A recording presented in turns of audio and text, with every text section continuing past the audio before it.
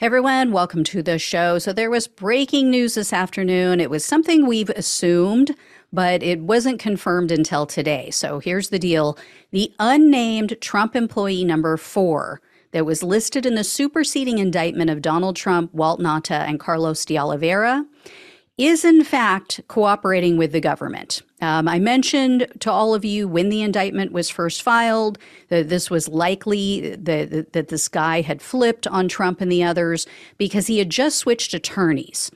This employee number 4, you guys might remember, he is said to be the IT director for Mar-a-Lago. If he's still there, we don't know. It's a man named Yusil Taveras. He's the one who allegedly was approached by de Oliveira, and de Oliveira allegedly told him, hey, the boss wants the server deleted. How can we do this? Well, it's now been confirmed by ABC News that Taveras changed his testimony after firing his Trump-paid attorney and obtaining a public defender. Taveras is said to have given false testimony to the grand jury back in March. And so the special counsel sent him a target letter in June, and they warned him, you're probably going to be charged with perjury. So that's when Taveras decided to switch legal counsel. Up to that point, he was represented by attorney Stanley Woodward. Woodward is being paid by a Trump-related super PAC, and he's also representing Walt Nauta. So it was a clear conflict of interest, if one guy's going to flip and the other one isn't. And according to sources who spoke with ABC News, the special counsel agreed to let Taveras off the hook for the perjury in exchange for his truthful testimony against the others. So he accepted that agreement. That was in July. He met with the special counsel. He spilled the tea. And then 1 week later, they hit Trump and the others with the superseding indictment, and then they added de Oliveira to the case. So the sources also say Taveras wasn't pressured to lie for Trump. He claims he was not coerced or pressured in any way to lie. He apparently told investigators he just didn't want to get further involved in the situation, and he also feared losing his job. So I guess fear of going to prison was a little bit worse than fear of losing his job. So now we know for sure he's cooperating. Like I said, we don't know if he's still working for Trump. I wouldn't be surprised if he's not there anymore.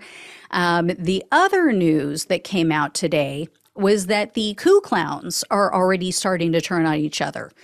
In a new court filing, David Schaefer threw Trump's team and his fellow Georgia Republicans under the Trump train. Schaefer is the former Georgia Republican Party chairman, and he's one of the state's fake electors for Trump. So he was named in the indictment down in Georgia. And Schaefer's attorneys are now blaming Trump, also his attorneys, his campaign, and local Republican Party officials for convincing Schaefer to assemble the fake electors. The filing reads, quote, Mr. Schaefer and the other Republican electors in the 2020 election acted at the direction of the incumbent president and other federal officials. Schaefer also provided documents to the court. They show that Trump's team was intimately involved in the process, and Schaefer specifically named one of his co-defendants, pointed the finger at him. It's an attorney named Ray Smith. He says he is like one of the primary driving forces behind the convening of these fake electors. One of the documents that he provided, it included a transcript from the meeting in which they all signed these fraudulent elector certificates. According to the transcript, attorney Ray Smith said, quote, we're conducting this because the contest of the election in Georgia is ongoing. It wasn't. And so we continue to contest the election of the electors in Georgia. And so we're going to conduct this in accordance with the Constitution of the United States. And we're going to conduct the electorate today similar to what happened in 1960 in Hawaii. They did not. I plan on sharing information with all of you about what took place in 1960 with that Hawaii vote and what they keep using as cover. I'll do that in another segment. But Schaefer also provided a copy of an email that he received on December 10th.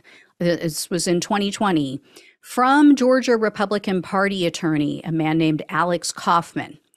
Along with Ray Smith, this other attorney, his co-defendant, Trump-related attorneys Cleta Mitchell and Kurt Hilbert were CC'd in this email. And in the email, it read, quote, "I am reconfirming the importance of our collective advice that our slate of delegates meet on December 14th per the federal deadline and cast their ballots in favor of President Trump. I believe that this is still the most conservative course of action to preserve the best chance for Georgia to ultimately support the president's reelection." In addition to throwing his fellow Republicans and Trump under the Trump train, Schaefer is still contending that he took these actions just in case Trump won one of his court cases. The problem that he's going to run into in court, I believe, is the fact that they tried to hide what they were doing. So that shows consciousness of guilt. Because remember, these fake electors talked about sneaking into the Capitol building the day before and then hiding out overnight so that they would be in the building the next day without anyone seeing them enter to sign these documents. And then on the day that they signed them, there was a journalist named George Cheedy, and he just so happened to see them. He was there reporting on the real electors, saw all of these people walking into this room, and he got curious and suspicious. So he walked in and said, "Hey, what are you guys up to? What's going on?" And they forced him out, and then they lied to him. They said, "Oh, this is a meeting about an educational matter. It's an education meeting." So if they really believed that what they were doing was totally above board, what they were doing was, totally legitimate, nothing wrong, why would they lie? But Schaefer's attorneys submitted this filing not just to point the finger at other people. What they're doing, and the whole purpose of submitting this, was to ask for Schaefer's case to be moved from state court to federal court. This is being done by several of these defendants in this case, but he contends, meaning Schaefer, that as an elector in the presidential election, his actions were, quote, under the color of his federal duty. So that's the term used to describe actions or statements made as part of one's official duties when you're working for the federal government. So typically, you're covered by that. It allows federal employees some immunity for their professional actions. I think this is a huge stretch, though. I mean, the entire reason he was indicted was because he wasn't a real elector, right? Hence the charge of impersonating a public officer. Trump lost. That's kind of the whole point. That kind of underscores all of this. So we'll see what happens, but I'll have more news for you guys in the days that follow on other people and the legal maneuvers they're trying to pull and trouble they're encountering.